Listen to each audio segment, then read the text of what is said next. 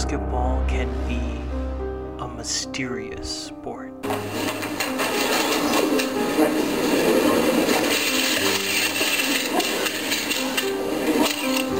team whose logo is in this envelope will have the first pick in the NBA draft.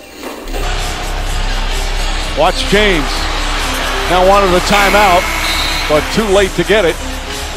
And 5 minutes go up on the clock. Overtime here in game one.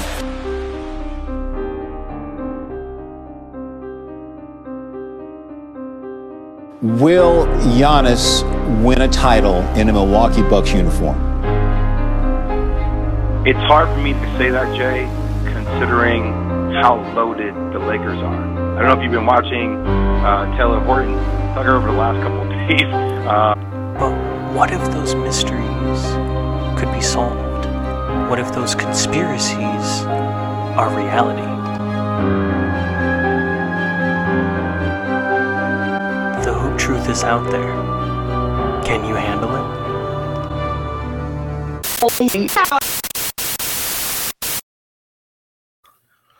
All right, I'm going to be honest to everyone in the room right now, co-host, guest in the room, the audience at home. It's Monday, June 6th, 6 p.m. I flew in at 10 a.m. today, Los Angeles from Milwaukee, and I finished up a 12-day bender between Milwaukee, Minnesota, back to Milwaukee. A lot of drinking, a lot of friends, a lot of hanging out. And not a lot of sleep. I'm kind of running on fumes right now, and I've thought about just turning everything off a few times today. But instead, we're recording a podcast. Welcome back to the Hoop Truther Pod on a beautiful Monday, even though I have not been outside to see it. Joining me, as always, is Dre at Nick Andre ATR on Twitter, the hardest working man on Twitter. How are you doing, man? Doing good. My co-host is having a rough time right now, so let's be easy on him, but besides that, we got to smoke on that Boston pack, man. It was a good game too. Good game too, man. I'm so happy. I was scared for a moment, but hey, we knotted up the series, so I'm definitely happy. Yeah, we got a Golden State fan in the chat. Dre will definitely talk about Game 2 in a second. First, though, let me introduce today's guest for the podcast. We've got Kevo at EasyMoneyKev7 on Twitter. You can also find his podcast anywhere podcasts are offered at the Kevo Bands Hoops podcast, including an episode that dropped today on June 6th. So go check that out if you've got a chance. Kevo, how you doing, brother? Welcome to the show. Doing good, man. Been enjoying basketball. It is what it is. I know both y'all do y'all thing all the time. Nick, like you said, one of the hardest working people in this. So yeah, appreciate y'all for having me, man. Yes, sir. Collective brother. Yes, sir. We got a lot to cover today, guys, and I'll give you a quick rundown really quick. We're going to start with the finals talk. Like Dre said, we're going to smoke some Boston Pack after Game 2. We'll talk about the NBA draft. A lot of draft content coming from us in the future. We're going to do a full-blown mock draft in the future. But today, though, we'll talk about some of the best guards. I got some lifts down. I'm sure the boys brought some as well. And then news from around the league. It's not just playoff news anymore. We're finally getting some of that juicy drama, that hot goss from around the league. And I got the reports, I got the tweets, and we're going to send them out. But let's start with the finals, give you guys a little bit of background. Unless you don't know, I mean, there's 2 weeks between every finals game now, so you have a lot of time to digest it if you need. But Boston easily wins Game 1. Golden State easily wins Game 2. You can chalk it up to shooting variance. Both of those teams have had hot shooting games throughout the entirety of the playoffs, but there have been noticeable adjustments. I have 2 here that I listed down, but I want to start with our resident Golden State Warriors fan and Nick Andre. Was it just variance, or did you see anything specific that, helped you guys even up the series in that game too? I think we definitely turned up the notch defensively. When you look at Game 1 and you look at Boston supporting cast, everybody was just really having a good game. And it's crazy too, because it's like, when you think of, I can't remember exactly what exactly Jason Tatum shot in Game 1, but he definitely did shoot the ball particularly well. Right. But when you have guys like, Jaylen Brown and Marcus Smart step it up, and then on top of that, you have Al Horford, who knocks down 6 threes in Game 1. Derek White knocked down a good amount of threes as well. So when you get good production from those guys, it's definitely hard to beat this Boston Celtics team, especially, with how long they are. So going into Game 2, we obviously had to make that adjustment. Obviously, Steph had a good first quarter in Game 1, but obviously, the rest of the game he didn't really play particularly well. So going into game 2, I think one of the biggest keys was, stopping that supporting cast. I think Al Horford only had like 2 points in game 2. Marcus Smart only had about 2 points as well. And then, of course, we're one of the best third quarter teams, if not the best third quarter team in the NBA. So that definitely helped. I think we outscored them like 30 something to like 15. So that definitely gave us a boost. So, besides that, we still have a lot of issues per se for the Warriors. Clay definitely has to find his rhythm. Right. Jordan Poole had some good showings last night. So, he definitely has to, continue the momentum as well. But one thing I will say is I'm definitely happy that we were able to tie the series up before heading to Boston, because if we would have went to Boston down 0-2, I don't know what I have no idea what would happen. The third quarter Warriors has been a thing, not even just this season. Since Steph, Curry, and Clay came to prominence in the league, the third quarter Warriors have been a thing basically of legend in the NBA. And like your point, getting the role players to settle down, Horford and Marcus Smart in game 1 combined for 44 points. In game 2, they combined for 4 points. Pretty stark difference. Kevo, what did you notice in that game 2? Anything different beyond what Dre said? You want to agree with him? Anything else? Yeah, he pretty much hit on it. I just think as a team, I feel like they were flowing a little bit better, and they went away from their off ball offense. Like they got more into just setting screens. You know what I'm saying? Instead of just setting them off ball screens, they got into more just pick and roll play and just trying to dice them up that way. So I think that was probably the best adjustment. I mean, Kerr, honestly, I don't think Steve Kerr gets enough credit for his adjustments in game for real. But I thought that was the best thing that they did, because, like, being honest, like I'm a Heat fan. Like watching how the Celtics played us that pass round, I knew that they were going to take some of the things playing against us against the Warriors, because we kind of run not a similar offense, but kind of a lot of the same all-ball movements and things like that. So, getting into pick and rolls and different things like that and letting Steph work is probably the best remedy and way they can go. And hopefully, like Nick said, they can get, Jordan Poole and Clay to consistently join in sometimes. Kerr's never afraid of adjustments. Obviously, the most famous example is starting Andre Iguodala at center instead of, Bogut back in the day, and winning Finals MVP because of it. This time, there's a couple of different adjustments. The ones that I noticed were, first and foremost, and I think especially you, Dre, as Warriors fans, were asking for no Iguodala minutes and a lot of Gary Payton II. Oh, right? Thank God. Yes, thank goodness. I also...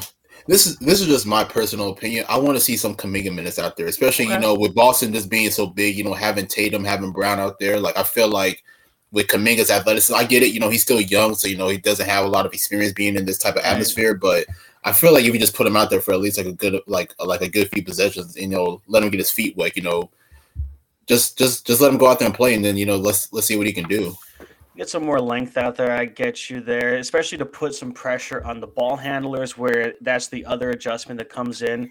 Draymond, they've put him on Jaylen Brown now, as opposed to the other players that they had before. Obviously, Draymond, the way he's been playing basketball forever, you'd prefer to have him on a non-shooter like Derek White, Al Horford, where he could play a little bit of free safety between the passes. But with Jaylen Brown, what they've realized is, one, Jaylen Brown takes more than 1 or 2 dribbles, he's probably in trouble. Great driver, great finisher at the basket, but setting up his own thing without a clear driving lane, he gets himself in trouble.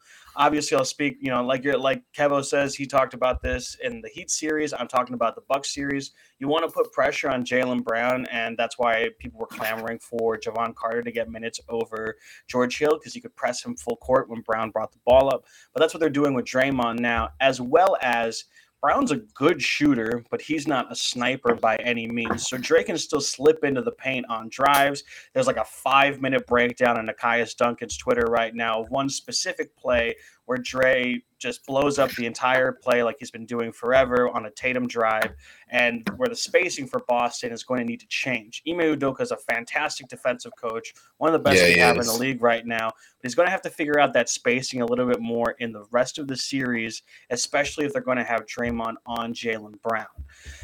I don't know if there's much more about the series we want to cover. I mean, the next game doesn't play until Wednesday. Like I said, I was joking, but there's a ton of time between these games. Didn't really feel like it was that way last year, but this year is that's weird. More games. Yeah, like they're going like every 2 days now for some reason.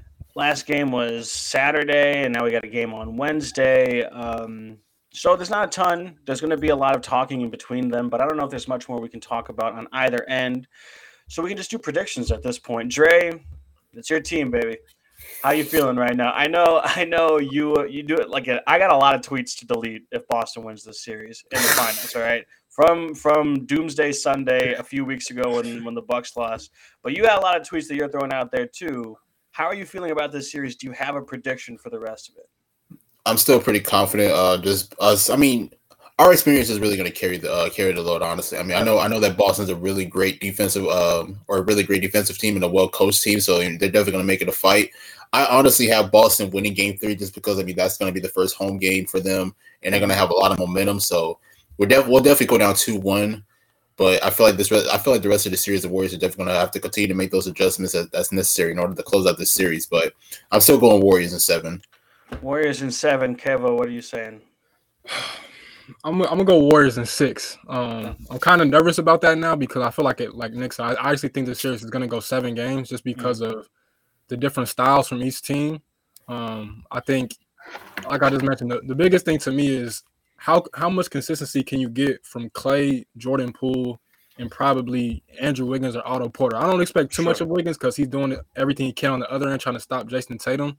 Right. But I'm nervous because Poole, to me, when I watched it, Poole was only really getting off like in that second half when they started to take off. But like when the game was when the game was close, he was kind of struggling. You know what I'm saying? So that concerned me. But I'm gonna stay with Warriors in 6.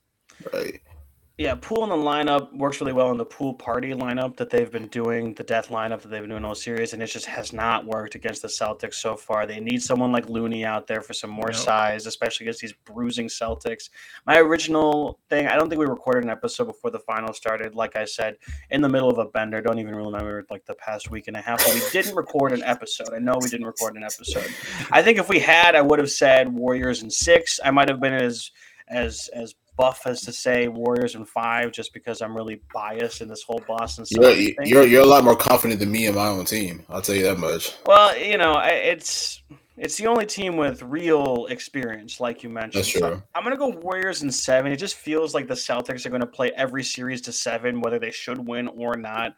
And at that point, it's a coin flip, so it's hard to predict. But I'm here for Steph Curry's first Finals MVP. After, you know, I am here. I am too. Oh my God, he needs it. And listen, if they don't win in 7, it's probably because Curry has a bad game, and that's going to be a bad day on Twitter for everybody. So I'm going to go ahead and say Warriors in 7. Steph is going to get Finals MVP. Honestly, by the next time we record, there's probably only going to be 1 or 2 games played in the series, so they might be tied at 2-2. We will catch you then. But we are going to move on from finals. Hey, y'all, just 1 second. Like before, please do. Before we shift past the series, I want to talk a little bit about Klay, and I want to kind of get y'all's opinion because give credit to Tatum, give credit to Brown. You know, they're definitely using their length and their size to really make these uncomfortable for Klay. But I still often feel like, you know, even throughout Game 2, I feel like Klay's like kind of, I guess maybe like they're kind of getting into his head and he's kind of overthinking because I don't know. It's like there's just like a lot of plays where like, you know, he's kind of making some boneheaded plays, and then it's like I don't know. I think his confidence is kind of shooken as well because there was many times in Game 2 where he did have some open threes, and then you know he just like completely missed them. So I kind of wanted to get y'all's opinion on Klay throughout like these like first few games. Like, do you think like, you know, is really the Celtics really getting into his head, or do you just think, you know, what is it? Kevin, let me hear from you first. What do you think about that? I think it's a combination of both. I forget exactly. Y'all would know better than me. I forget exactly when Klay came back. I know it was against the Cavs. It was like towards the middle of the season, I think. Mm-hmm. Yeah, like middle of January. Yeah, so he's still like realistically, he's still trying to get into the groove of things. You know what I'm saying? That's true. And so like, I think a part of it, as I mentioned, like the way the Celtics guarded Max Strus is kind of similar to the way that they're guarding Klay right now, and they did a great job of shutting down Max Strus in that past series. And obviously, I'm not going to sit here and say Klay and Max Strus are the same type of player, but it's still the same type of concept of what they mean to their, you know, individual offenses. And so with that, though, I also think the Celtics, and y'all probably agree with me, the Celtics are probably easily the best defense the Warriors have seen in this entire postseason. Yeah.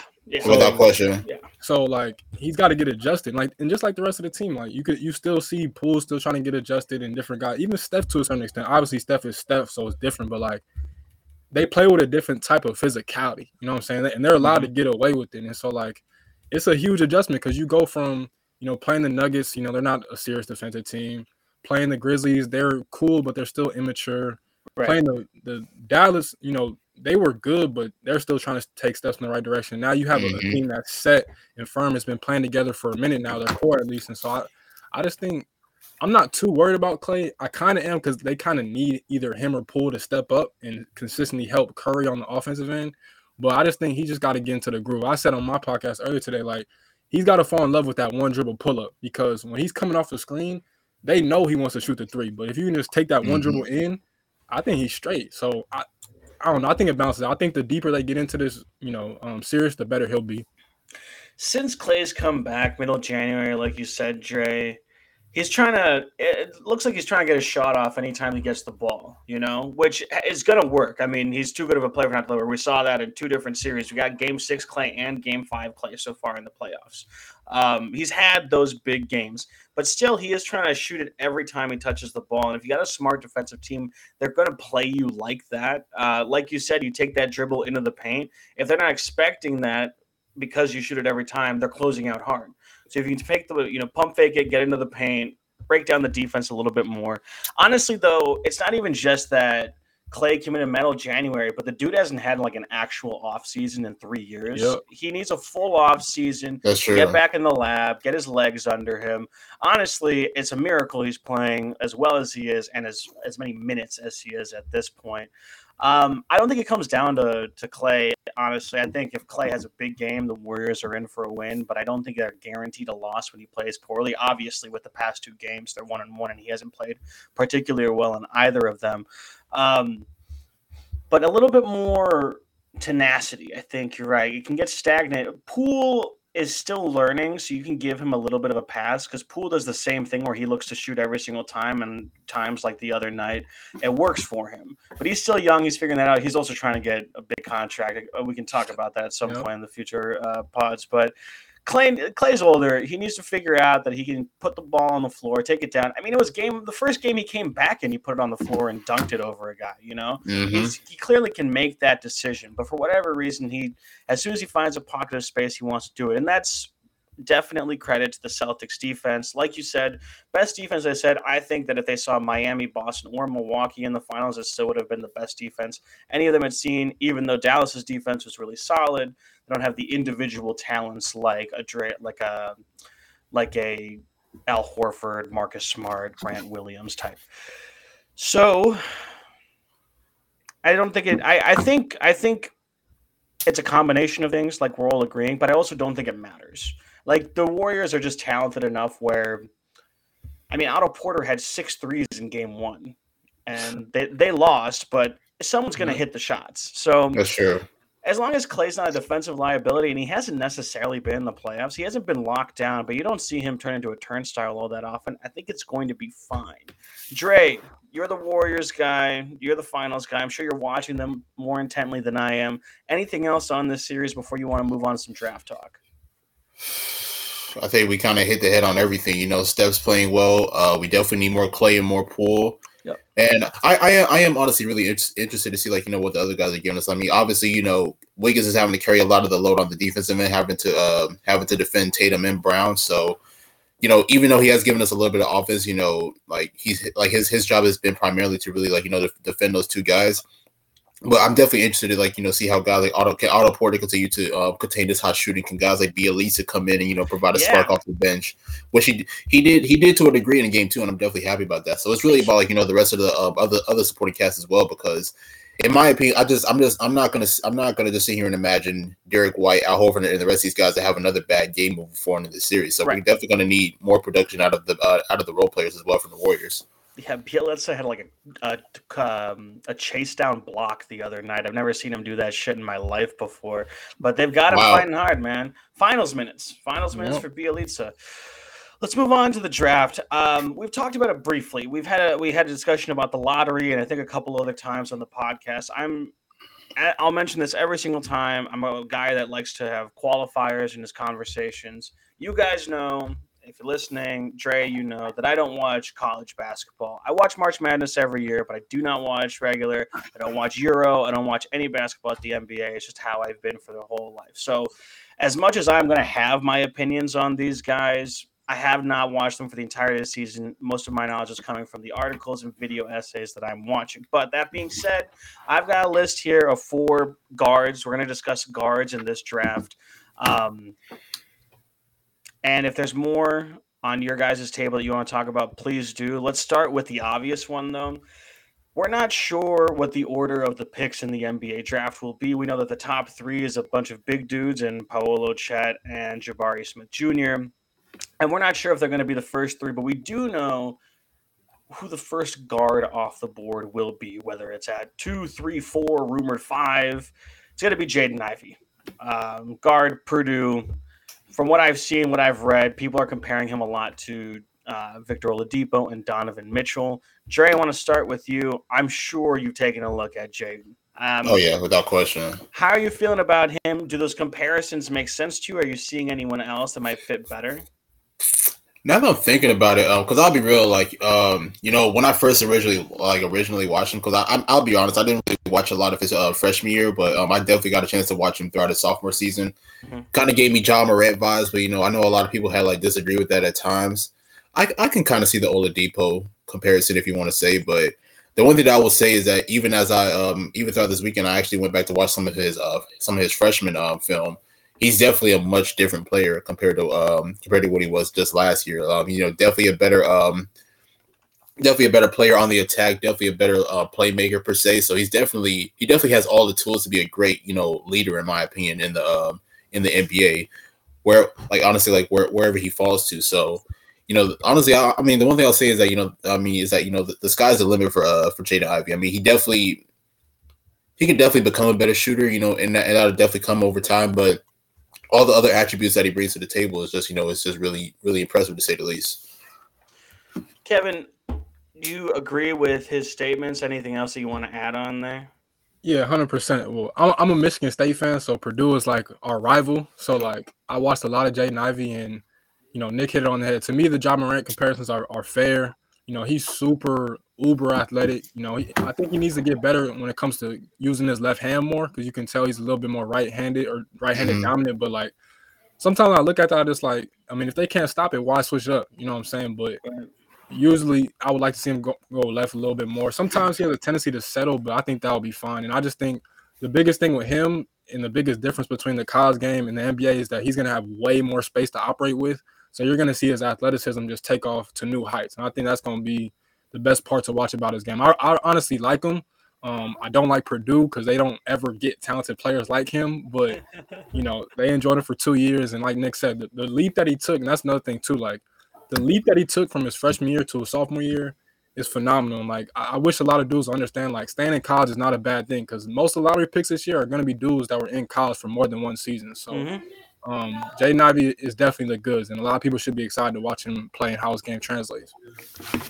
He's got this alpha athleticism. He's going to take over some games. That's definitely where the Ja Morant stuff comes in. You guys mentioned the leap that he made from freshman year to second year. It wasn't just numbers.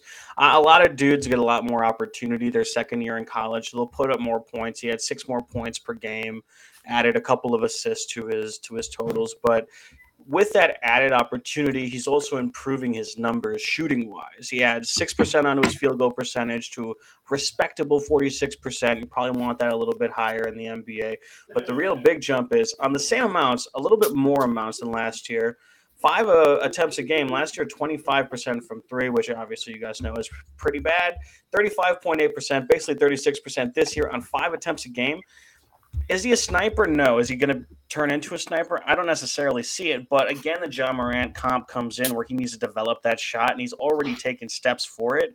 I'm pretty excited about him just because the top 3, at least in everyone's minds, are these big guys, these forwards. You don't know how to compare them to Jaden Ivey because he's a completely different player to those guys. He could end up being the second, third, fucking first best player of this draft. You have no idea.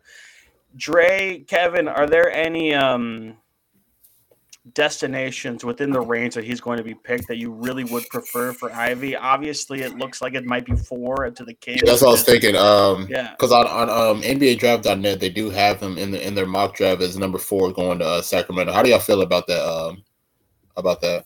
My personal opinion is that the Kings should trade both Sabonis and Fox and start over and try and tank for Wembanyama. So if you want to take Ivy as your guard of the future, sure, but I don't really. I think Ivy can. Honestly, like I could say, I think Ivy can be their guy for the future. Like, I don't know, like because I mean, we all know that the Kings front office is shit. But if you have a guy like Jaden Ivey, I feel like he can at least help them like become a playing contender. Kevin, how do you feel? Any teams you want to see him on? Honestly, I wouldn't mind him in Portland. I think they have the 7th pick, if I'm not mistaken. 7th pick, you're right. I wouldn't mind that. Detroit is another interesting one too. Him playing next to Cade, I think, is a good fit for him. Yeah. Obviously, he got to develop his jumper playing next to Cade, but I think I like that fit more than I like Cade next to Killian Hayes. With all due respect to him. Yes. So.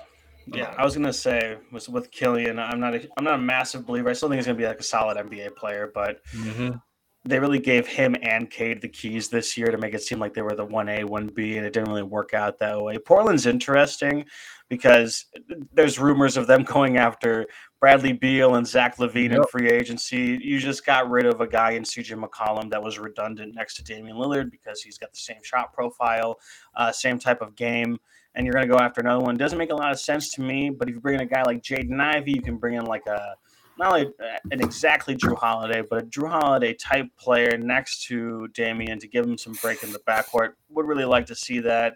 Indiana's at 6. That'd be cool. New Orleans at 8, replacement for Drew and Lonzo from years past. But Ivy is going to be the first guard off the board. If you want to make a bet on that, this isn't financial advice. I think everyone and their mom knows that if a guard comes off the board in the NBA draft 2022 and it's the first one, it is going to be Jaden Ivey.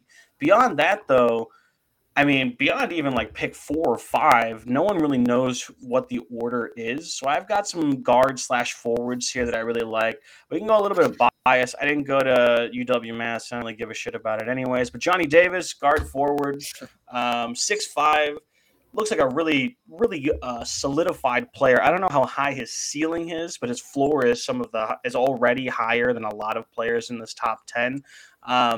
Gives me a little bit of KCP vibes when he came out of college. Mid-range shot, good defense on the perimeter. The three-point shot needs a little bit of work, but the work ethic seems like it's going to work there. I don't know if he's going to be the next guard off the table after Ivy. It's just the next one that I have on the list here. But let's talk about Johnny Davis, who, and for me, is becoming one of my favorite players in this top 10 for someone that you can make an immediate contribution to a team. Dre, how do you feel? I'll let Kevin go first because I'm sure that he knows way more about Johnny Davis than I do. Honestly, I'm not gonna say I watched like a lot of him, so it's like there's a lot that I'm still trying to figure out about him. Sure. Yeah. So another Big Ten guy. Right. The thing with Johnny Davis is just as interesting as Jaden Ivey is that he stayed for a second year in college. Obviously, he wasn't going to be in the NBA after his freshman year, but like him just putting on that weight. And honestly, watching him last year, I would have never guessed he would have turned into the player that he is currently right now. And going to be a lottery pick. But the best thing about him to me is that he's like the prototypical shooting guard, kind of like you said. He doesn't waste movements, he doesn't waste dribbles. He's pretty good playing off the ball, even though Wisconsin essentially asked him to do everything this year. Right. He was really good. And he made the most of what he was supposed to do. Really good shot selection. Sometimes he has a tendency to kind of get zoned out, when the ball's not going through the hoop. But for the most part, he does everything that you can ask out of him. And I'm again excited to see him at the NBA because Wisconsin, I feel like they put everything on him to carry their offense. So it's kind of hard to really judge his tape. But I think going into the league, he's another guy that should be smooth. I think he'll honestly get minutes right out the gate, depending on the situation, of course. But he's good enough to get minutes as soon as he gets to the league. So according to NBA Draft.net, they have him at 9 going to San Antonio. How do y'all feel about that? Especially a team that's kind of guard heavy. They got DeJounte, they got guys like Trey Jones.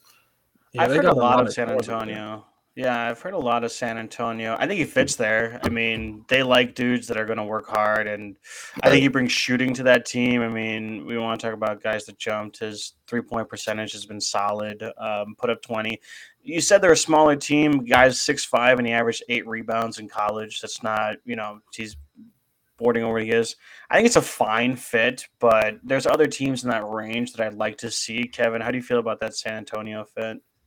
Yeah, like Nick said, they're just super guard heavy. You didn't even mention Devin Vassell, Josh Primo, Trey Jones, like Lonnie Walker. Yeah, like the last thing they need is another guard. Lonnie Walker got to go. I'm sorry. You think so?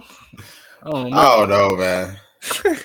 Nah, I feel that, but I mean, I think probably in that area, I think probably the best option is probably Washington, the Wizards, because they can really do anything right now. Like that. Like, I think they just need. They at this point they just need the best player available when that happens. But I think that's a good fit for them because they could use as much scoring as possible.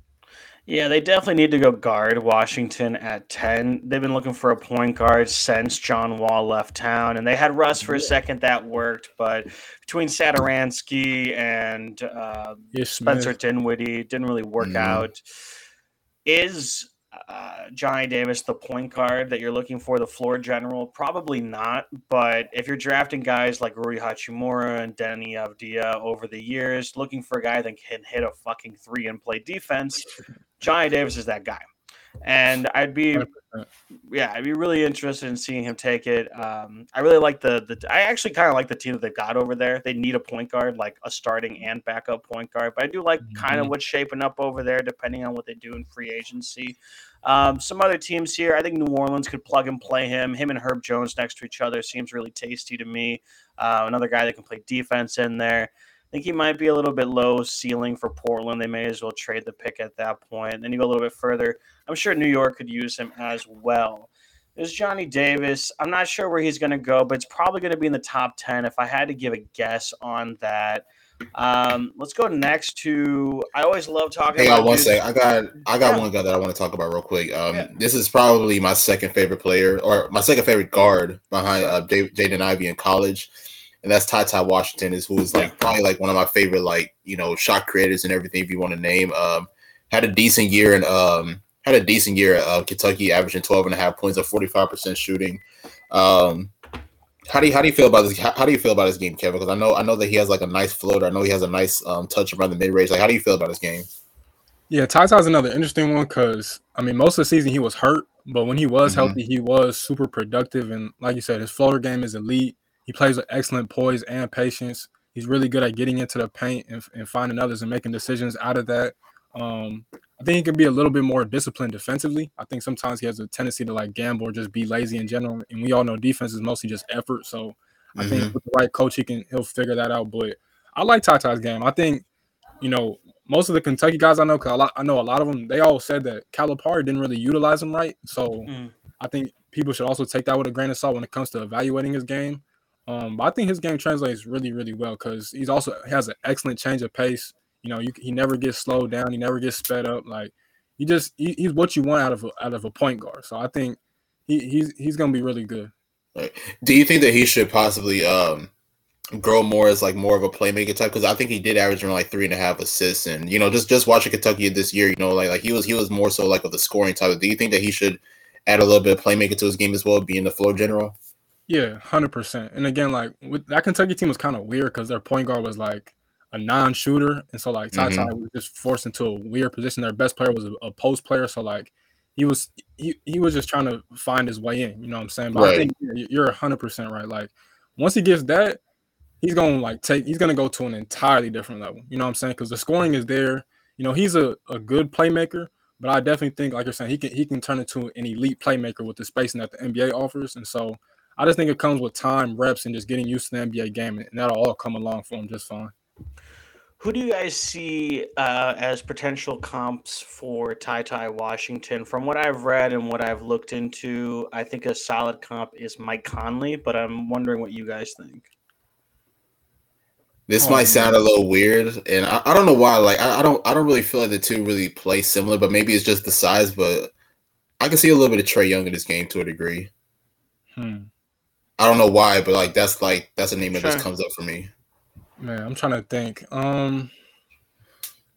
Because he's kind of a tough one. I think the best comparison for Ty is probably.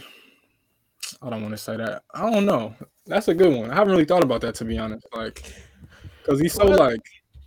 Yeah. He's just like a weird one because like he can play on or off the ball. Like I wouldn't just label him a point guard. Like I think he translates well into a point guard, but I think you can play him off the ball just as much as on the ball too. Kind of like a Tyrese Maxey, Bones Highland type of player. Yeah. Okay. Yeah. I actually like that one. I like Tyrese Maxey actually. Yeah, I like that. I don't know. I didn't even think about that. Man. Yeah, no, I don't think he's gonna end up being that good because I'm super high on Tyrese Maxey. I've always been high on Tyrese Maxey, but they definitely have a lot of similar characteristics for sure. And any teams that you guys are looking to get him, so we've got a scoring guard, not undersized, but certainly not a dominant physicality player. And there's a lot of teams, like, is this a team that, or a player that Washington targets at 10, or do you guys see him falling? Like, Dre, what do you got there for that mock draft? Where's he ending up? They got him with the Knicks. Yeah. Are they got Knicks at 11? Yeah. I don't know, man. I don't know about that quickly, one. Man. I just play quickly. Just please give quickly some minutes, bro. He needs some minutes because I don't know if you take a guy like that. I could see like who's in that range. I mean, if Cleveland wants another ball handler and scorer, I could see that. I don't think Charlotte takes him with any of their picks. I don't see Atlanta. He might fall in this draft, man. What if he falls to? Yeah, that's what I was going to say because Houston has number 17.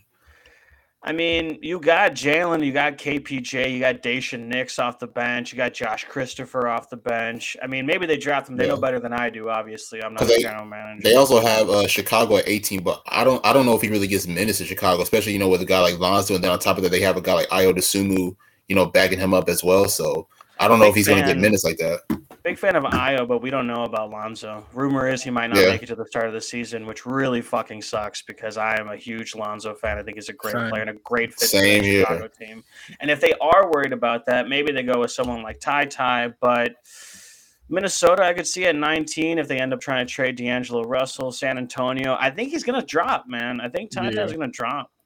Yeah, I hate to say that too. I just think, another thing too, like to me, like, I feel like the NBA draft, I think evolution is a real thing, and I feel like the NBA draft is getting more and more talented every single year. Like, I think it's going to be a lot of dudes that fall to the second round that are, like, in 5 years, we're going to say, like, this dude clearly should have been selected in the first round. You know what I'm saying? Or, like, it might be someone undrafted. Like, the Heat find all these undrafted dudes. Like, I think it's going to be a lot more of those dudes that just pop up, and people are going to be surprised. But in all reality, you shouldn't, because every year, we're just getting more and more talented players. I mean, in the last second round alone, we've had two guys that would have gone the first, and Ayo Dosunmu and Herb Jones. I mean, Herb Jones is probably going to end up being a lottery pick in the redraft when you take a look at it. Oh, yeah, without question. Easily.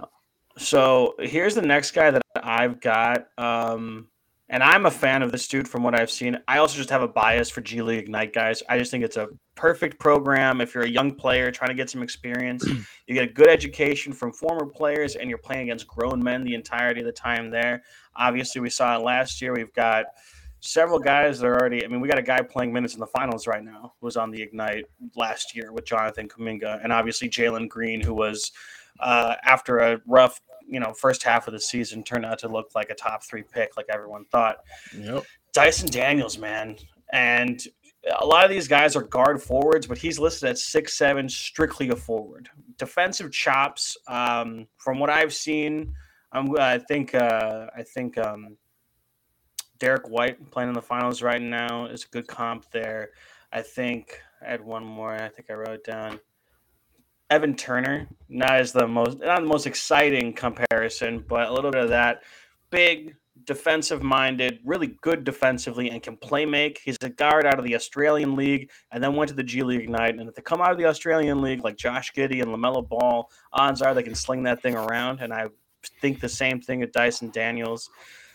I think he's going to get picked up earlier than people think just because of those defensive chops and the playmaking around that. Like, this is before we talk about the player, this is a perfect Washington pick, I think, to put next to Bradley Beal. How do you guys feel about Dyson? What have you guys seen out of him this year? I'll let Kiwo go first. I think this is the perfect pick for the Knicks right here. I think if you're a Knicks fan, this is the dude you should be locked on. Hopefully they get him. I don't got nothing against Knicks fans, so I hope that they can get him. But like you said, I think my comp to him, this is going to sound kind of weird, but to me, he's like more of a athletic version of Kyle Anderson. I'm actually not mad at that. Hell of a playmaker. Obviously, clearly more athletic. Slow-mo is not dunking on people like that. He has some bodies, but not like that. But Dyson Daniels definitely gonna have a couple bodies.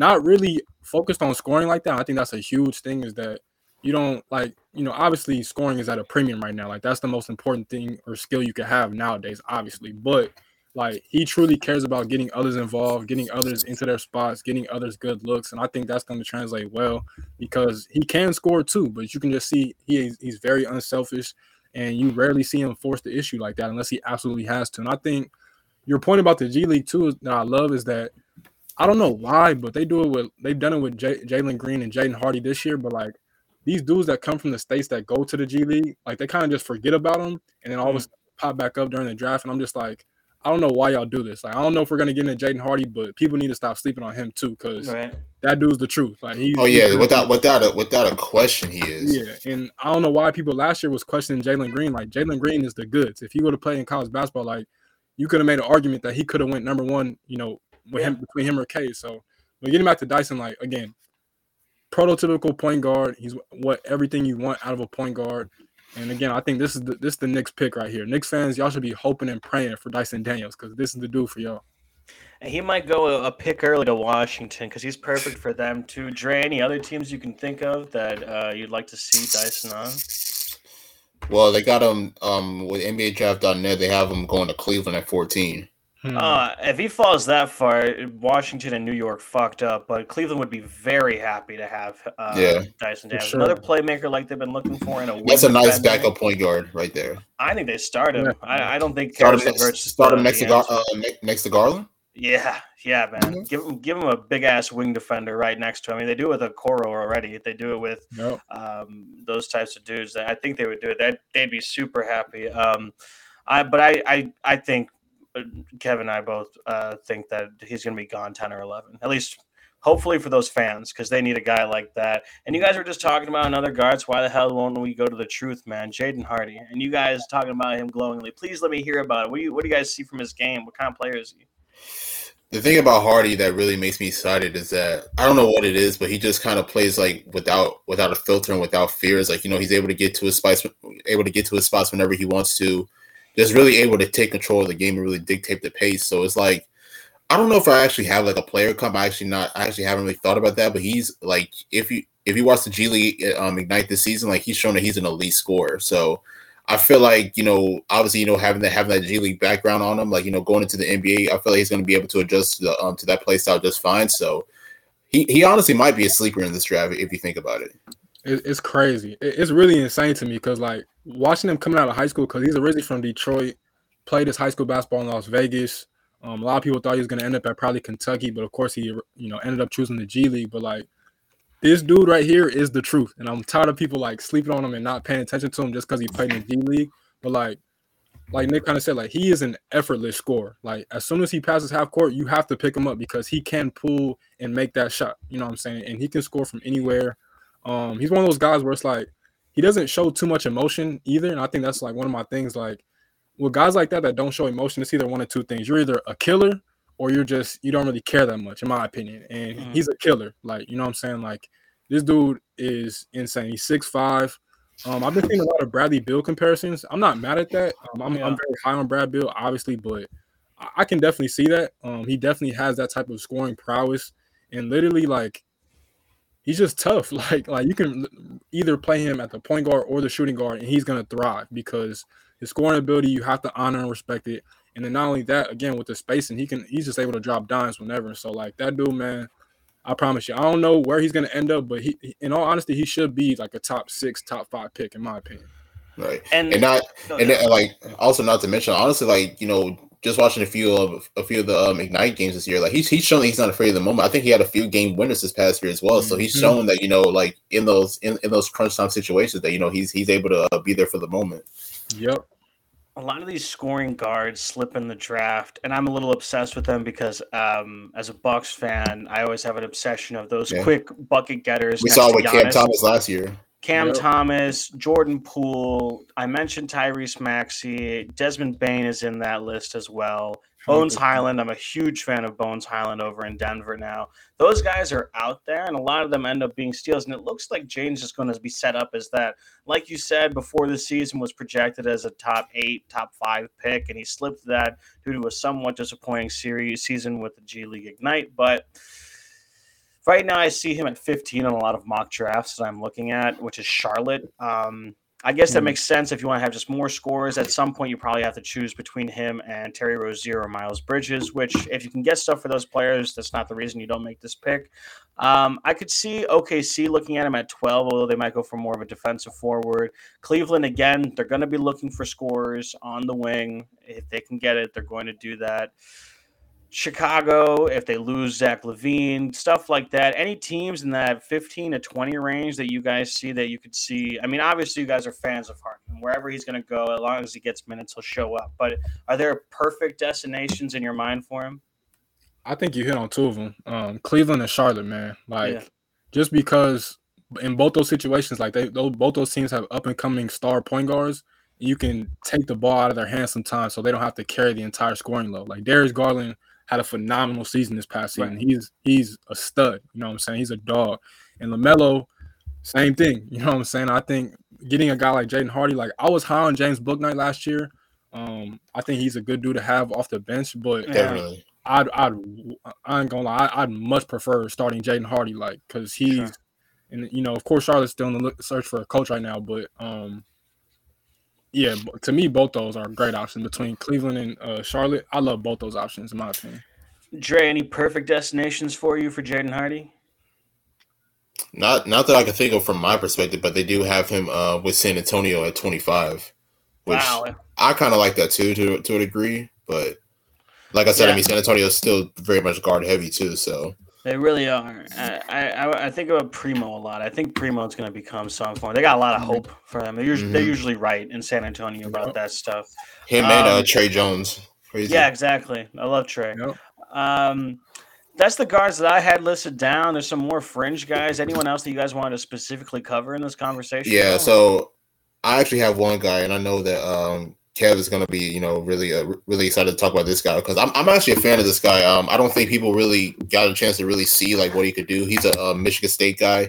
It's Max Christie, honestly. I feel like he's a really talented scorer. Honestly, I mean, I know it doesn't show in the numbers. So I mean, he only averaged around nine and a half a game, but whenever he had the ball in his hands, just being able to be a great spot up shooter, being able to create his own shot. So just being a fan of the Spartans, like how excited were you about Christie this year? Man, I had super high hopes because I mean the year prior, we had COVID, kind of messed up the season for everybody, not just us, but like it was just a down year for Michigan State standards. And to get a guy like Max Christie, who for majority of his recruitment, a lot of people thought he was going to end up at Duke, and I was so glad when he announced that he was committed to Michigan State because we're so used to losing most of our recruits to Duke. You know what I'm saying? And so to get him, it was fun. But honestly, like I don't like how people are trying to portray like he had a terrible season because from my perspective, like I feel like we kind of put him in an unfair situation because Coach Izzo asked him to be, as a true freshman, to be our leading scorer on a team that had a lot of different veterans and a team that didn't really have an identity. And the biggest issue was that it's two things with Max. I think he's going to be a really good NBA player. And I think, honestly, like you said, I think he's going to end up being drafted later than he should be. But it's two things that kind of concern me. And the first thing was that his shot selection was kind of iffy because his favorite shot is that mid-range pull-up. And to me, I think that's one of the toughest that's one of the toughest shots in the game. But once you master it, you essentially become unguardable. And I think he mastered it in high school, but it didn't translate that great to the college level. And so I think in the NBA with a little bit more spacing, hopefully he shoots more threes because that's what I wanted to see him do this year was put up threes way more than he did. And I think the second thing was confidence, man. Like when you're at this stage, when you're starting, like to me, he had the biggest leash Coach Izzo has ever given a freshman in my lifetime, like longer than Miles Bridges, longer than Jaren Jackson's, like, and that's saying something. And so like every time he would miss a shot or every time he would get scored on, you would automatically just see his shoulders shrug. And I thought that was an issue. Like, dude, like you're here for a reason. You know what I'm saying? Like this team believes in you for a reason. This team is running through you for a reason. And so I think if you can just get that confidence up and just get a little bit stronger, like every draft prospect needs to, and just continue to put up shots, man. Max Christie is going to be a player, I promise you. What happened this year at Michigan State, it is what it is. I don't knock him. A lot of Michigan State fans kind of like hate him now because he's leaving. They want him to come back for a second year. I'm just like, he's good enough to play in the NBA right now, man. He just has to put it all together. And I really think if he gets to the right situation and he gets someone in his ear to kind of just help him boost up his confidence, he's going to be a hell of a player. And I'm standing on that tape. Put it like that. No, I agree 100%. Honestly, I mean, like just what I'm saying, like just watching him throughout this year, and even just watching the film, like he clearly has the tools to be like an elite scorer. Just I mean, that's obviously like you said. I mean, he was just put in like in a really difficult position. So depending on where he goes in the NBA, I feel like he could be a great a great scorer for that second unit, if you want to say, and just being able to provide a spark on offense. So I do agree with you though. Like I just don't feel like people should be like too hard on him. You know what I'm saying? Like I know his numbers were really low to say the least. It wasn't up to his standards, but to me, he still shows to be a really good scorer. And the best thing about him too is that even though like I said, his confidence was kind of up and down, and I said he wasn't making the shots, he didn't let that deter him from being a good defender, because he was a really good defender as a freshman. That's usually not the case. Usually freshmen always have issues guarding, especially like off the ball. That wasn't the case at all. And he's a hell of a playmaker too. So like I think once he builds up that confidence, man, Max Christie is going to be a player. People kind of down on him now, but they'll be back soon. The comps that I see, quick Google search, are guys like Landry Shamet or Evan Fournier, and that might seem like a little bit underselling it, but if either of those guys land in the right franchise right away, specifically Evan Fournier, I think if he ends up in the right franchise, not Orlando right away, a lot more development comes out of there. Right now, they've got Christie at 21 to Denver, which if you want open shots, Denver's one of the best places you can go to for that. In that range, you've got San Antonio, Memphis, Philly, Milwaukee, San Antonio again, Dallas, all those, Miami, all those guys are fantastic organizations. Hopefully they can give. You want to know what's so crazy though? Like it might be a weird comp, but I kind of see a little bit of like a Zaire Williams type. I don't know if y'all would like agree with that. Yeah, I like that. I was high on Zaire Williams too. I've been high on Zaire Williams. I actually went to high school in the city that he's from. I'm super high on that dude. A lot of people slept on him last year because of things that weren't in his control, kind of like Max Christie, but he showed this year that he's definitely a rotational player. He's going to be a big part of Memphis in the future too. So the Memphis people I follow on Twitter are very high on Zaire Williams, and I'm really interested to see where it's, because he was basically nothing like going into the league. Like he had size, he had length, but we weren't really sure what he was going to do on the court. And he started doing a lot of it. Dude was playing legit playoff minutes in this year and doing like not terribly. So we're going to see where that development comes from. I think that wraps up the guard talk. Dre, Kevin, anyone else that you came in to prepare to talk about? Yeah, the one I want to hit you guys with, and I'm just as high on him as I am Jaden Hardy. Like I think if it's anybody that I had to put my money on to become an NBA All-Star down the line, like within like the next decade or whatever, it would be Benedict Mathurin from Arizona. Okay. That's a fact. I love his game. Like he's one of those dudes where it's just like I don't really pay attention too much to the stats, even though the stats do tell the story. Like when you watch him, he just looks like an NBA player. You know what I'm saying? Like he just pops out. Like his shot selection is great. He's never rushed. He's never sped up. He's super athletic. He had a big-time dunk in the NCAA tournament against TCU that went viral. Already built. I think this is a perfect player for Portland to get. Again, if they don't trade the pick, I think he'd be perfect next to Dame just because of his strength. Again, can play on or off the ball. His handle is tight enough. Doesn't waste any movements, and he's elite defensively. You know what I'm saying? He gets steals, super disciplined. Excuse me. He gets down the stance like. To me, I think he's the most NBA ready prospect right now in this draft. Like I know the top 3 is really, really good, but like, and, you got some other dudes that people love too. But Benedict Mathurin, man, like I'm trying to tell people like wake up, because this dude is a true. I believe he's from Montreal, out in Canada. Yep. Came out to play at Arizona the past 2 years. Again, another dude that's been in college for 2 years, and watch out for that dude, man. I'm telling you, that dude has all the tools to be like an elite NBA player. Dre, tell me about him. I agree 100%. Honestly, I mean Benedict. I mean, especially if you watch the tournament, like he has some really golden moments during the tournament. And one thing I will say is that I definitely agree with you when you talk about him being NBA ready. I don't know. I just look at his size, like I just feel like he has the right weight, he has the right strength. Like just to be able to compete with a lot of NBA guys. Definitely a great definitely super athletic, a great spot up shooter. The one thing that I do want to see from him is like, can he be more of like a shot creator? Like, can he work around the mid range? Can he be able to, create his own shot? So that's definitely one thing that's up in the air. But besides that, he has a really high release. So, it's definitely hard, to block his shot. And then, I mean, when he wants to be, he can be like a really elite defender, in my opinion. Like there were times, throughout Arizona season where I did catch him ball watching at times. So, maybe there were times where, he wasn't engaged to the game, but whenever he's locked in and actually engaged, he can be a really elite defender. So Benedict is a really good two-way player, and I definitely agree with you. He might honestly have a shot at being a rookie of the year. Who knows? Honestly, 100%. Like you said, NBA ready. Those guys win Rookie of the Year way more than other people. Shouts out to my guy Michael Carter Williams doing his thing back in the day. But I'm glad you brought him up. I had a few guys on this list that were wings / guards. I didn't want to stuff the list with that, and Mathurin falls into that category. He's 6'6", plays a little bit of guard, plays a little bit of wing, but I have heard a lot about this dude. A lot of people with the mid picks in the lottery are hoping that he falls to them. The Knicks, I've seen a lot, hoping for Ben to come through.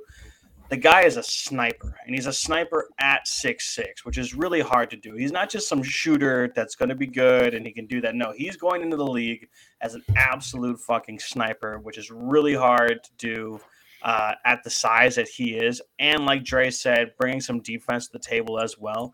If he ends up a 3-and-D guy, if he ends up Herb Jones with a real three-point shooter, that's an all-star. Like you said, he's going to be a real player. It ends up on where he can be in a self-creation guy, because that lends up to an entirely different ceiling entirely. And hopefully the team that drafts him takes it. Like you said, Portland at 10 would be great. Stuff I'm seeing is 6, 5 here. It's hard to do perfect situations that they're going to be in there, but with that shooting, any of these teams would be great. Indiana could use him. Portland could use him. New Orleans, another wing to just throw in there, some shooting for Zion. San Antonio can add it to them. Washington, basically what you've been trying to draft with Rui and Denny these past few years. New York. Any of those teams I listed, anything that you guys – are you guys – obviously, Kev, you sound like a huge fan of Benedict. Is there any team that you're praying lands him in the draft? I haven't even thought about teams. This is probably worst case scenario for him, at least. It's probably Atlanta at 16. I just think he in a couple years, I think he'd be, no offense, but I think he'd be way better than Kevin Huerter or any guy that they currently have, next to Trey right now. I like DeAndre Hunter too. Don't get it twisted, but I just think a big thing that Trae Young is missing right now is just multiple 3-and-D guys next to him. Kind of like how they kind of, the Dallas did for Luka this year with Reggie Bullock and Dorian Finney-Smith. You need that nowadays because the best players in the league are all pretty much wings. You know what I'm saying? And that's that's the key to success. So I think you get a guy like that next to Trae, man, that's scary for real. That's scary. Yeah, Dorian Finney-Smith would be starting for basically any playoff team this year. So if you can get a guy like that, you should try to. We're going to wrap that up for draft stuff right now. Like I said, a lot more coming in the future. We'll be reaching out to some previous guests that we've had on there because I do want to do a full-on mock draft on the pod at some point after we've done some research on these guys. But in the meantime, Dre is talking a look at NBA Draft.net. If you want to check that out, some good content out there that they have for what I am expecting to be one of the funnest drafts that we had in a while. And like Kevin said, every year it seems like there's just more and more talent and a lot more teams that are smarter with their drafting. So what we're going to move on to now is some around the league news. Like I said, we finally have some drama. And while we got the Heat guy in the house, let's talk about Pat Riley's press conference, shall we? Let's start with this comment on Kyle Lowry. And we're not going to get too, don't be too mean about it, but this is what Pat Riley says on Kyle Lowry's conditioning. The bottom line with me and for me, as far as hoping you can get the most out of a player, is that you have to be in world-class shape. You just have to be. He's definitely going to have to address that, and it will be addressed. Miami has famously the whatever body fat percentage rule where you have to be in the best shape of your life to play in Miami. Recently, a couple of weeks ago, we found out that was the reason that Jermaine O'Neal didn't stay in Miami when LeBron and company came in town. And Kyle Lowry's always had a reputation, whether it's fair or not, of being a thick dude, thick with 2 C's and no K. All right. A lot of people talk about his ass on Twitter. I see it every single time he's playing. That's terrible, man. It's just true. All right. I am not it's not a positive thing. It's not a negative thing. I'm just saying that on Twitter, I see more stuff about Lowry's ass than I do about the ring he's got on his finger. I'll say that much. Okay. And people have said that. I didn't think the conditioning was over. I mean, he was dealing with injuries the whole year, so we didn't know if it was dependent on that. But Pat Riley, this statement is clearly meant not for the audience or the reporters. This is meant for Lowry. This is meant as a message to Lowry. He got to get in shape.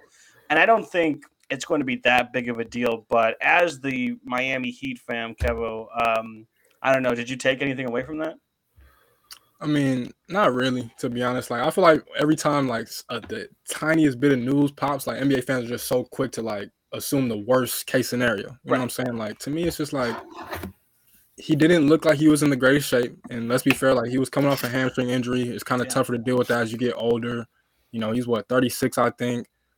Like you said, he was also in and out the lineup all season long for injuries and personal reasons that we still don't know about. It's not our business. So like, I'm not putting too much into it. I think he'll be fine. A lot of Heat fans are kind of just going in on him because he wasn't the greatest in the playoffs. But like when he was playing, we did look kind of like a better team a little bit. Not, sometimes he definitely looked bad. I ain't gonna lie. Like he shouldn't have been playing. Like especially those couple games he played in the Philly series. Like he shouldn't have been out there. He looked terrible. Yeah. But it is what it is, man. I'm fully expecting him to come back even better. I'm glad Pat Riley said it because I like honesty. A lot of people always ask for honesty, but then once they hear it, they don't agree with it. Then they're like all mad and up in arms and stuff. I'm just like, he said how he feels. I respect it, and hopefully they work it out, and I assume that they will. Riley, on the question of whether he's going to retire or step away from the team at some point, says that I'm 77 years old, and right now I can do more push-ups than you can right now. I actually don't doubt that. I can do a decent amount of push-ups. I do be working out, but that man has been in Miami, where they've been doing the whole thing for a long time there. And last comment from Riley here on Tyler Hero. I think after an exit interview after they lost in the playoffs, Hero said that he's ready to start. He feels like he deserves a starting thing. He's the reigning sixth man of the year, and typically six men get promotions to the starting lineup. Obviously, people prefer to stay in those roles. There's guys like Bobby Portis who are totally cool with that, but Hero is, and this is not a negative thing whatsoever. I'm not the biggest fan of Tyler Hero. He grew up in Greenfield, which is a suburb of Milwaukee. I'm very familiar with it, and then developed a black scent when he went to the league. Not a massive fan of that shit, but he's a good player. He's going to make a shitload of money, and if I was him, I would feel that I deserve to start as well, especially on a team that needs half-court offense as desperately as Miami does. This is Pat Riley's somewhat response to that, not directly, but a reporter asked him, as far as being a starter, come to training camp and win it. And that's the right way to do it. I mean, maybe Hero thinks that he's done it during the games of the series, been in the league 4 years now, but I mean, regardless of Pat's comments, Kev, do you think that Hero has earned it? Do you want to see him in the starting lineup more? I'll be honest with you guys. I don't even want him on the team anymore. I'm being really honest with you guys. Even after this 6-man season? Yeah, man. And like the thing about it is like, don't get it twisted. I like Tyler Hero. Like I really do. Don't get it twisted at all. But the thing is, I just don't think he's the answer for this team because when he got drafted, everybody was trying to compare him to Devin Booker. I'm just like, did y'all watch Devin Booker in high school? Did y'all watch Devin Booker at Kentucky? I don't understand that at all. Like, come on. Now, I understand it's his idol, but to compare him to Devin Booker, like, D Booker is an elite scorer in this league if you have not seen or noticed. And so, like, to me, like, especially with watching the way that Jimmy Butler carried us this year, like, I feel like the Heat owe it to Jimmy to do whatever in their power to get to that championship ring. You know what I'm saying? Yeah, like, I don't think you have time to wait on Tyler Hero. Like, with all due respect, I'd much rather wait on Bam. I have no problem with Bam whatsoever. But my thing with T Hero is two things. The first thing is when you're watching him play, he relies on tough buckets. Like, he settles for tough, contested mid-range jumpers a lot. And that's a hard shot. You know what I'm saying? And so when that's not falling, he's not really effective. And the second thing is, and that's been a big problem ever since he came into the league, is his handle is just not where it needs to be. Like, he's not able to create enough separation. I know you say we need more offense, which is very, very true. That's why I'm all in. I'm all in on a team that says trade for Bradley Beal or trade for Donovan Mitchell. I know we're probably getting a D Mitch in a minute, but I'm all in on that train. Like, I like Tyler Hero, but I just don't think he's the answer to be that next scorer that Jimmy Butler and the Heat clearly need because he's limited physically too. You know what I'm saying? He's not as strong. He'll have a real all season to try and work that out, but I'm on with Pat Riley here. Like, bro, go to training camp and earn your spot. Otherwise, I really do hope they trade him, but that's just me. Hero's closer to Jordan Clarkson than he is Devin Booker, and Clarksons stay on the bench in this league, or they stay on the sixth man. And I'm a fan of Clarkson too, by the way. But I love Clarkson. Big thing with Booker is that, I mean, you can say that they have like similar shot profiles, but Booker's just bigger. He's taller, he's longer, and he's got more weight on his body. He's got more muscle, and he gives a shit on the defensive end. I mean, he's not a two-way star, but he's a two-way player. I don't even see that comparison. Like, I'm trying to look at the two play styles. I don't see it.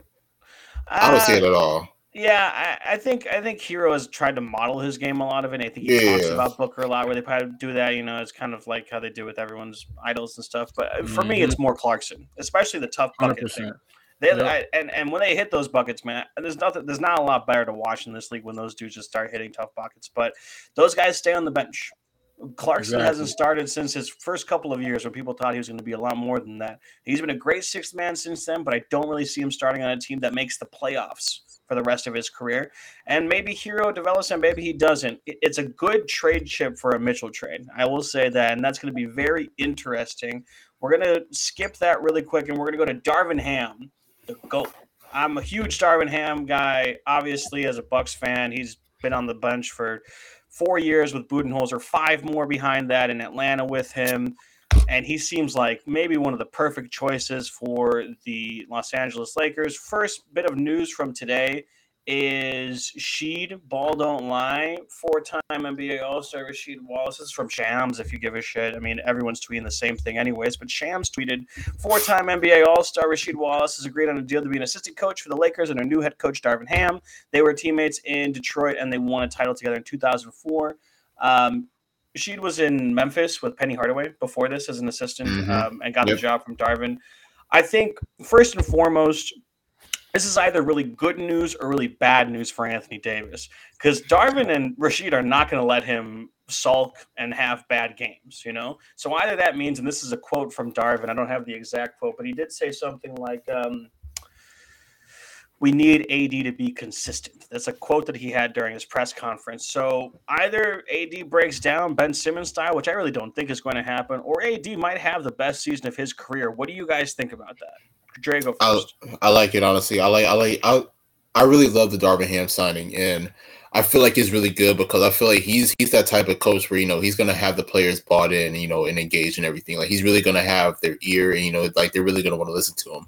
We already saw LeBron tweet out right after they announced the hire, how he was excited about it, and he seems really optimistic about this upcoming year. I mean, he even had some comments about Russell Westbrook, how he needs to be in attack mode this year. So, for having a guy like him, who has ties to that franchise, as he I think he was an assistant coach like 10 years ago when Kobe was still there. So with him already having ties to that franchise, and on top of that, you're bringing in Sheed as well, who is an NBA champion as well. The Lakers this is probably the first thing the Lakers have gotten right. The first thing the Lakers have gotten right in a little while, if you want to think about it. Yeah, seems like it. And Ham's got experience with not only one of the best forwards in this game, but one of the hardest working forwards in this game. I know AD probably won't want to be like, you should be more like Giannis. I'm sure he doesn't want to hear that. But if he wants to hit that next level work-wise, he does need to be like that. In terms of Russ, one of the main things he said was that Russ needs to sacrifice and that he needs to go back to being the defender that everyone knows he can be. If you want to do revisionist history, you can say that Russ hasn't given a shit about defense for his entire career, and that's only true for about the past 3 or 4 years where he really, as soon as he became the triple-double god, I wouldn't have the energy to play, elite-level defense, but he didn't play any of it. But those OKC days, man, obviously relying on a lot of elite athleticism, but the dude would put clamps on you if he needed to. And Ham said, this year, it's going to be defense. They want to focus on defense this year. I wouldn't be surprised to see a guy like Stanley Johnson come back because of that, just get some more bodies in there defensively. Do you guys think, let's start with Kevo, Russ, they're going to keep him. They're doing the smart thing, which Lakers fans aren't happy about. They're not going to trade unprotected picks in 2025 and 2027 just to get rid of the Russ contract for a couple of other bad contracts. Like, if you can get both Turner and Brogdon in a deal for that, you probably do that, but that's not on the table. It's John Wall. It's other guys like that. So Russ is staying. And with a new coach, a new system, maybe a little bit more of optimism. Kevin, do you think that he can bounce back a little bit from what was probably his worst season of his career? 100%. And I think I'm from LA, so I know the type of criticism he was facing, and I know especially where he's from, he took a lot of I guess you can say shots in the dark. You know what I'm saying? Death threats and everything. All that, and it's sad to see because at the end of the day, it's just sports. We all love it, but come on now, we're better than human beings. But I think that's gonna fuel him. I really do think a lot of people are counting him out, and I ain't gonna lie, I've never been the biggest Russ fan, but just being a basketball fan, I admire how hard he plays the game. You know what I'm saying? I want all players, and we should, as fans, want all players to give the same intensity that Russell Westbrook brings to the game. You know what I'm saying? I think that's fair. But I think the biggest thing, like when you talk about sacrifice, like I think the biggest adjustment for them is that they should honestly, it's gonna sound crazy saying, you guys have probably heard this already too, because people have been saying it, but they should try and experiment him like how the Nets use Bruce Brown. Like, Yeah, I think that's one of the best ways that you can go. You know what I'm saying? Use him as that screener sometimes. Let him, make decisions in that mid-range area and let him do that. And sometimes, obviously, when LeBron's not in the game, let him be that primary dude. You know what I'm saying? Let him do what he wants to do. Because his entire career, like we've said, he's been in OKC, and he always had the ball in his hands 24/7. It was always his team. And it's hard to adjust to that and come back to a place where you really have to sacrifice now because you're trying to go to another level. You're trying to get a championship. And now you're playing with two dudes with LeBron and AD. You got to sacrifice. And with AD, I think a big issue with AD to me, he has the same issues that most of the stars in today's game have. Like, a lot of people love Karl-Anthony Towns, and I enjoy Karl-Anthony Towns too, but he doesn't bring what he's supposed to bring every day. I understand he's super skilled, he's super talented, but it's kind of like he needs to get that dog into him. Like, he needs to be pushed. You know what I'm saying? I think getting a guy like Rasheed Wallace is going to do that for AD. I feel like AD, they won that championship, and then ever since he's just been kind of coasting, and he just thinks like he's arrived, he's here. And AD's he's a talented player. Don't get it twisted, but we all can go to that next level. Like your guy Giannis doesn't settle. Giannis wants more. You know what I'm saying? I love that. Like, I'm not the big Bucks guy, but I respect that because you shouldn't be settled if you're trying to be great. And I think AD and a guy like Cat need that. And I think getting Rasheed Wallace should help him a lot. Specifically with Russ, when you use him with LeBron and AD in the starting lineup, like you said, use him like Bruce Brown, use him like Golden State uses Gary Payton II, like a super jumbo version of those players. And then when he's off, when AD and LeBron are off the bench, this is why you got Russell Westbrook in the first place, is to have someone that can do the thing. Then you treat him like Brooklyn Nets James Harden. Last year, when they put KD and Kyrie on the bench, just him and 5 shooters and defenders and let him run the whole thing. There's a template there, and it's partially dependent on Russ's health because it hasn't always been there, but he has to accept that role. And we're not sure if he can do it because people have been telling him for years he needs to screen more, he needs to be more selective with his shot profile. But if I'm being honest, if Darvin and Sheed can't do it, then probably no one can. But that gives me a lot of hope in them getting to Russ this year. I'm not this guy that's going to choose the Lakers as finals bound or anything next year. I certainly didn't do it this year if you go back to those episodes. But there's definitely a little bit more that we can see. And another thing that we've pointed to that shows that they're doing things the right way is Pelinka, after the press conference, said that he's hoping to buy at least 1 second-round pick in the draft to try and develop some guys. We were just talking about the draft. A lot of these guys are going to fall. They're going to slip to the second round. I've seen people claim that as far as 20 to 40, no one knows the order of that. So guys that you think could go in the top 20 could end up being at 40. And if you buy a pick in that area, you might get something. I really like that idea for the Lakers. Darvin Ham is a great developmental guy. I'm sure she gets the mentality for you there. Once we get closer to draft season, maybe once we find out they have bought a pick, we can talk about who they can target, because obviously we have no idea where they're going to be. But signs for the Lakers, and not that the Lakers need good news with all the history that they've had, but some good news for the Lakers after what was really a piss poor year that we didn't see. Let's get into some trade rumors, just so we can get a little bit of clicks off, some clickbait here. Our boy PB&J, Pat Benson Jr., was on the pod about a month ago. Big shouts to our boy. You can find him at Pat Benson Jr., and his Twitter is up on the screen right now if you're watching on YouTube. First, from Mark Stein, the Hawks are expected to pursue Jeremy Grant in a trade this offseason. Right off the bat, how do you guys feel about that? Let's start with Kev. That's what they need. You know what I'm saying? Like, again, like, to me, like, you look at the young stars in the league, LaMelo, Luka, Trey, and even Darius Garland, they could use all the two-way wings that you can get. Yes. You know what I'm saying? You need that.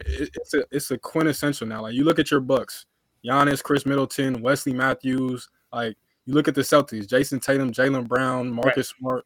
Like, you need that. You look at my Heat, Jimmy, PJ Tucker. Like, that perimeter defense is so essential in today's game now, man. Like, it's just important. Like, that's how you have to go. And the Hawks have to do that. Like, to me, the Hawks, honestly, like, as currently constructed, they have a lot of really good role players.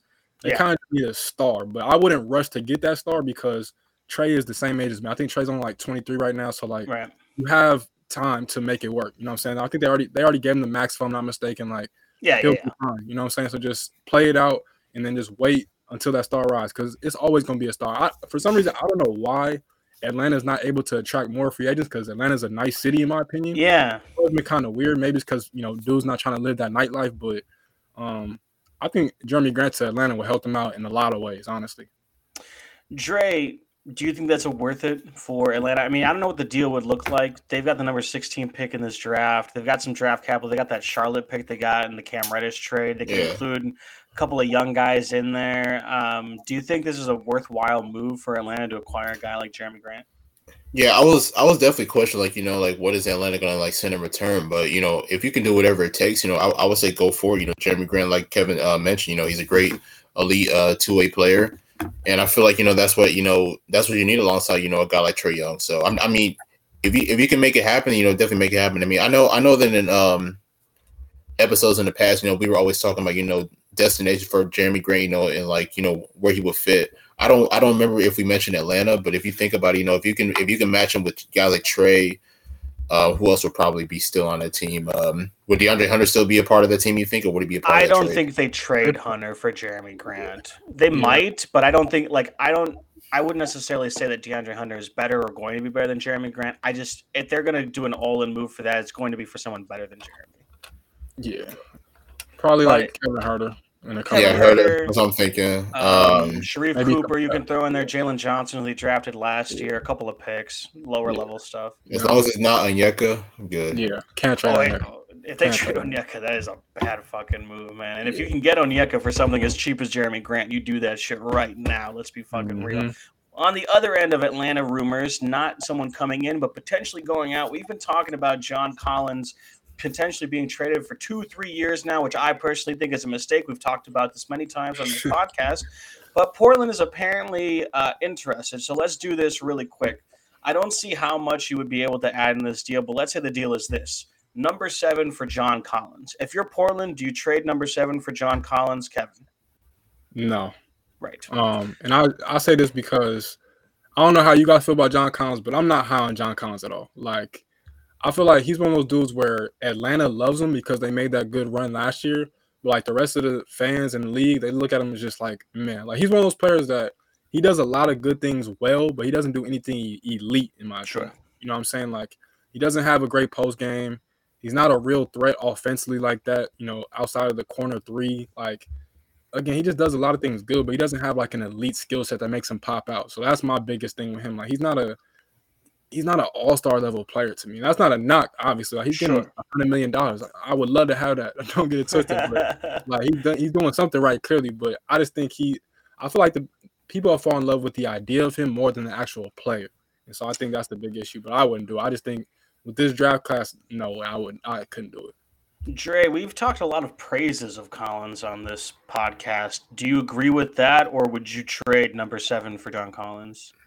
I honestly agree with what Kevin is saying, and it sucks because coming into the NBA, I was super high on John Collins. I thought that he was going to be like one of the more elite power forwards in the league, but I don't know. Maybe Atlanta's just not the fit for him. We've heard him throughout the years. Have that chemistry issue alongside Trae Young. It seemed like they're cool off the court, but it seemed like on the court, they just can't seem to really figure it out. I don't know if Portland should say no to that. Honestly, I mean, I don't know. I'm looking at the situation. You still have a guy like Dame Lillard, and obviously, when you do have a guy like Dame Lillard, you still want to at least try to be a playoff contender, unless they just want to go in a new direction. So yeah, I'm not saying that I'm against it, but if Portland were to make that happen, I wouldn't be too mad about that either. I'm higher on Collins than you guys are. I think not that he's going to be this megastar by any means. I think he can get a couple of all-stars on the thing. I think he's like as good, if not better, than Bobby Portis, who is way like overqualified for his. Like, the guy could be making $20 million somewhere else if he wanted to start for a team. You know what I mean? So My thing is with Collins, I don't think he's necessarily your anchor or your number one big man. But if he's a guy that you can add to another elite big man, I think it's a front court worthwhile. Like, this is out of nowhere. I don't even know if the money works. But if you could pair Collins with Jaren Jackson Jr. in a backcourt, I think that goes fucking bananas. I think the future of this league is things that Cleveland is doing with Mobley and Jared Allen and Lauri Markkanen. If you can get elite bigs next to each other that can play multiple positions, it's what it's going to do. We're going to see it next year with Orlando. I'm calling it right now. They're going to run Wendell Carter Jr. and Chet Holmgren in the same lineup, and it's going to go crazy. I promise you guys. So if you can do that with Collins, the issue is with Portland, what they'd be doing here is making him your number one big man. Now, if they chase DeAndre Ayton in offseason, like we're assuming they will as well, maybe you do that too, and you compare them. That's pretty fun. But for Collins to be your number one guy, I'm not trading number 7 for him. We just talked about a slew of guys that are better than John Collins at number 7 and are going to be way cheaper in the meantime as well. So I wouldn't do that particular deal. But if you can get Collins for something like a number 12 pick or something like that, and you can pair him with someone, say OKC drafts Jabari Smith or Paolo, and they trade the number 12 pick that they have for John Collins. Although I'd probably just keep that and draft Jeremy Sochan, but that's I would probably keep that in my opinion, especially if you got a guy like Paolo or Jabari Smith. Yeah. Speaking of Ayton, we just mentioned he has likely played his last game in a Suns uniform. I don't know how accurate it is, but it does come from John Hollinger of The Athletic, who was a really bad general manager, but he's usually pretty solid with his sources. So I think we know this. I don't know if it's his last year. I see a lot of Suns people on Twitter saying that they're going to match any offer that he gets, play at least one more year, and if they don't win a title, that's when they'll trade him for something. But it seems like this is going to be a divorce sooner rather than later. Let's start with this question. If you're the Phoenix Suns, not even that, let's not do this because it's a different circumstance. If you're a team in the NBA and you've seen what DeAndre Ayton does, Dre, do you give him a max contract? Man, if this was last year, I probably would have said yeah. But Kevin, do you give him a max contract? It depends on the situation. Right, I know it's kind of a cop-out, but like, for instance, say if he goes to Detroit or Charlotte, I'll probably give him a max. Why? Because you have the leeway because your young stars are still young. You know what I'm saying? Cade and LaMelo are both on the rookie contracts. You give it a little time, you can probably sneak in a little good draft pick and get some players, maybe make a trade, whatever. So if I were those teams, maybe even Atlanta too. You know what I'm saying? If I were them, I could do it, even though obviously we just talked about Big O, who should be their guy down there. But like, again, it depends on the situation. Like if it's, I don't know, like a real contending team, maybe not. Just because you want to have room to probably add on to that. But I don't know. If I'm Phoenix, first of all, I think Phoenix just completely botched the situation. Like they did not handle this well. I didn't like how Monty Williams kind of just like dismissed him after the game and kind of just caught out of character. Like I just felt like I feel like Monty's a better coach than that. One, I think two, you shouldn't do that, especially because I thought they should have just given him the ball more in the playoffs. Like, I don't think he got the proper amount of touches, in my opinion. So I think it just matters on the situation, man, to be honest with you guys. I agree. It's Phoenix has to get something, though. I think a sign and trade this year gets you a lot less than you're expecting. Like, nightmare scenario, you get you don't get the number 7, but you get a future pick from Portland and like Yusuf Nurkic in a sign and trade. That is not going to get you back to the finals.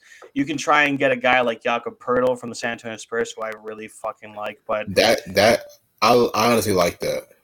I saw a couple people talking about it. It would have to be one other player, I think. But Jakob Poeltl is a starting center in this league. Defensively, he's one of the. Oh yeah, definitely, without question. So I like that. Yeah, but Ayton has more potential than Jakob does to have an offensive impact on the game. He doesn't have great post moves, either of them, but Ayton especially. And he's got better touch, though. But you get him on a team with a guard like Chris Paul, you should be able to get mismatches, and you should be able to score in those mismatches. But for whatever reason, he wasn't getting the ball in those mismatches. Does a team like Atlanta give him that? I mean, John Collins is already pretty frustrated with the amount of time that he gets the ball with Trae Young. Can you get him over to a team like Dallas, who is rumored to chase Rudy Gobert, but if they not, maybe they pivot to DeAndre Ayton. Maybe Luka gives him some more chances there.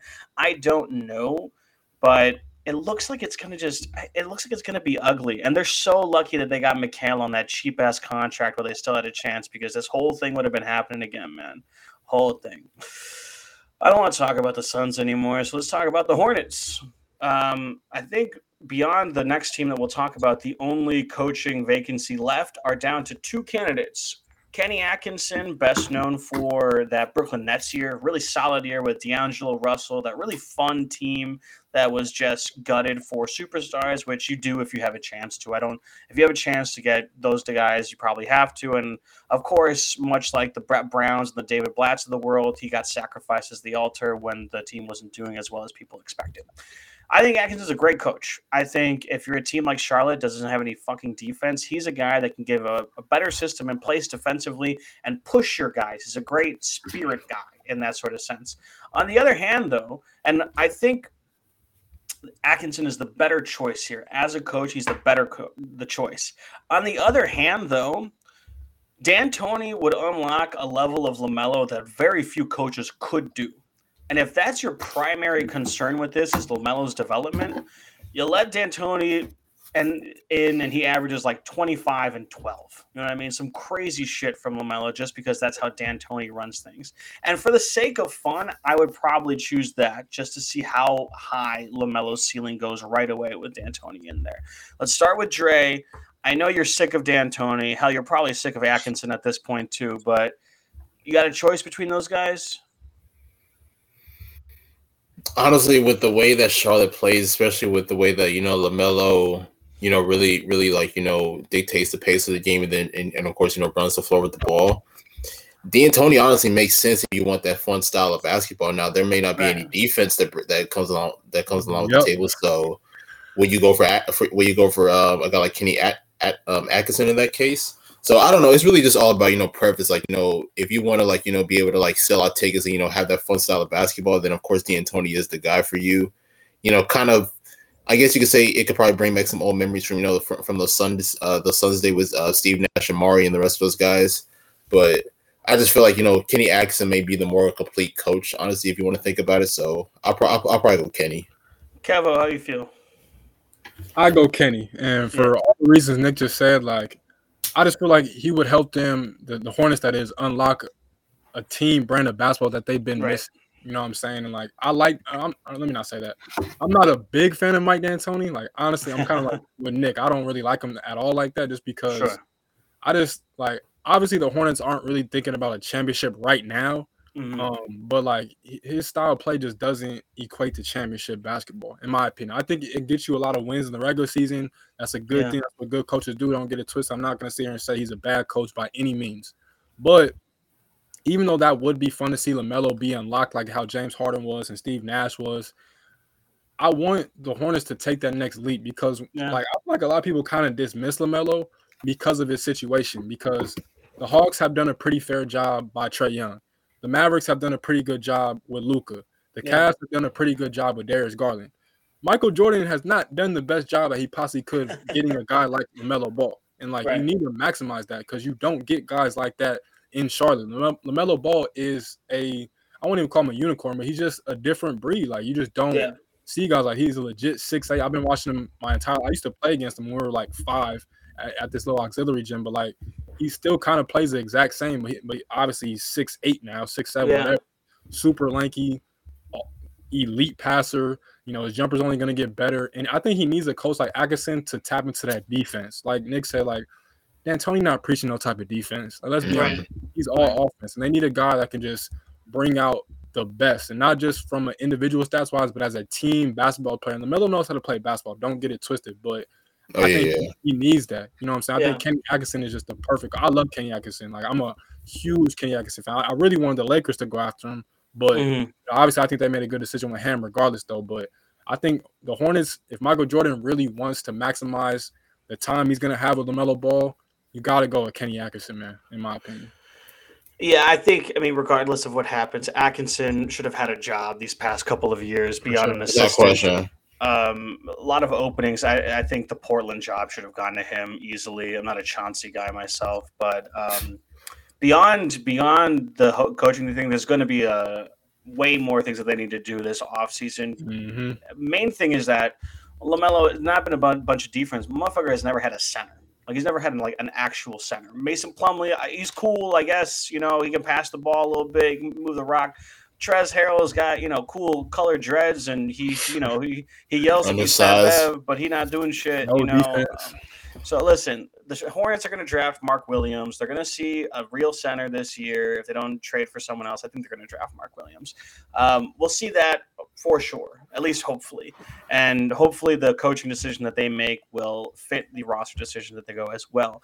Let's talk about the other head coach opening that only happened a couple of days ago. Quinn Snyder, who is, I think, widely considered a top 10 coach in the league. Yeah. I mean, regardless of how you feel about the Utah Jazz not doing anything in the playoffs, whether that's on him or the players faltering, a lot of teams have been rumored to be interested in him. He's stepping down, foregoing the last year of his contract, so he's foregoing a bit of a paycheck there. And early rumors are that he's going to take a year off from coaching.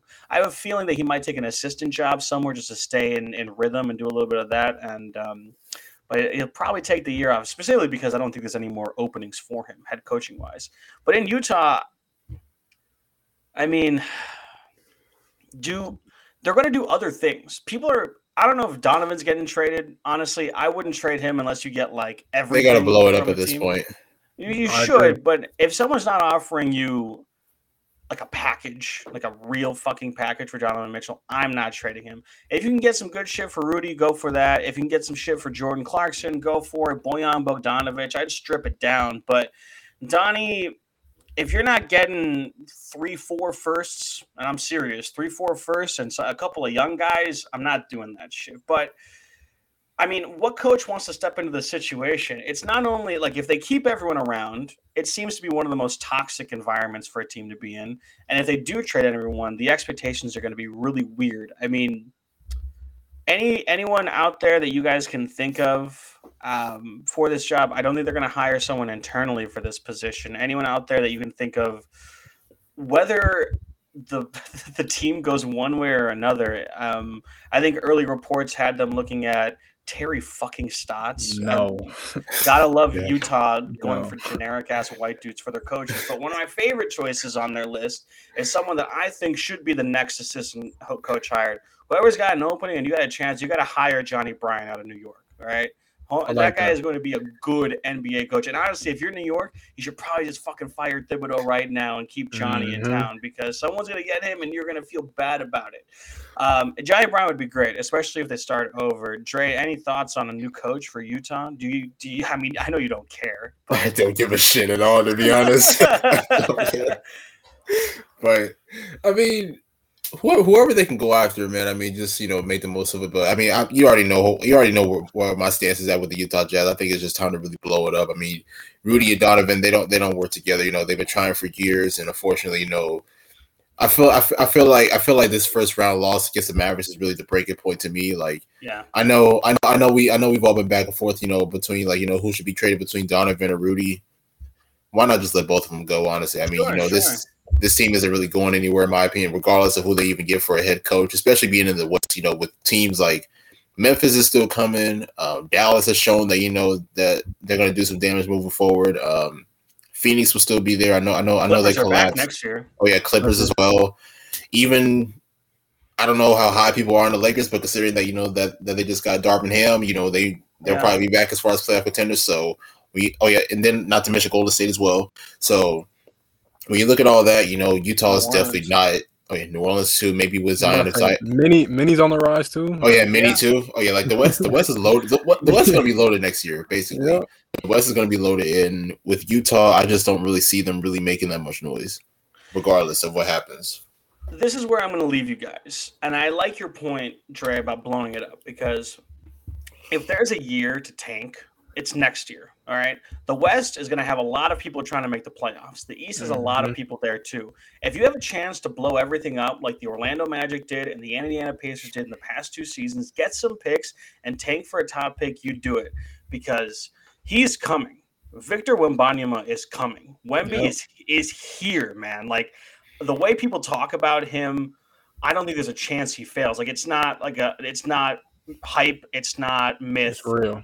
It's happening. If you get him, you are restarting your franchise with something crazy. If you're Portland, trade Dame for 5 picks, play a season with Anthony Simons doing dog shit and win 0 games. If you're Sacramento, trade De'Aaron Fox for number 11 from New York, trade Julius Randle for number 16 or some shit.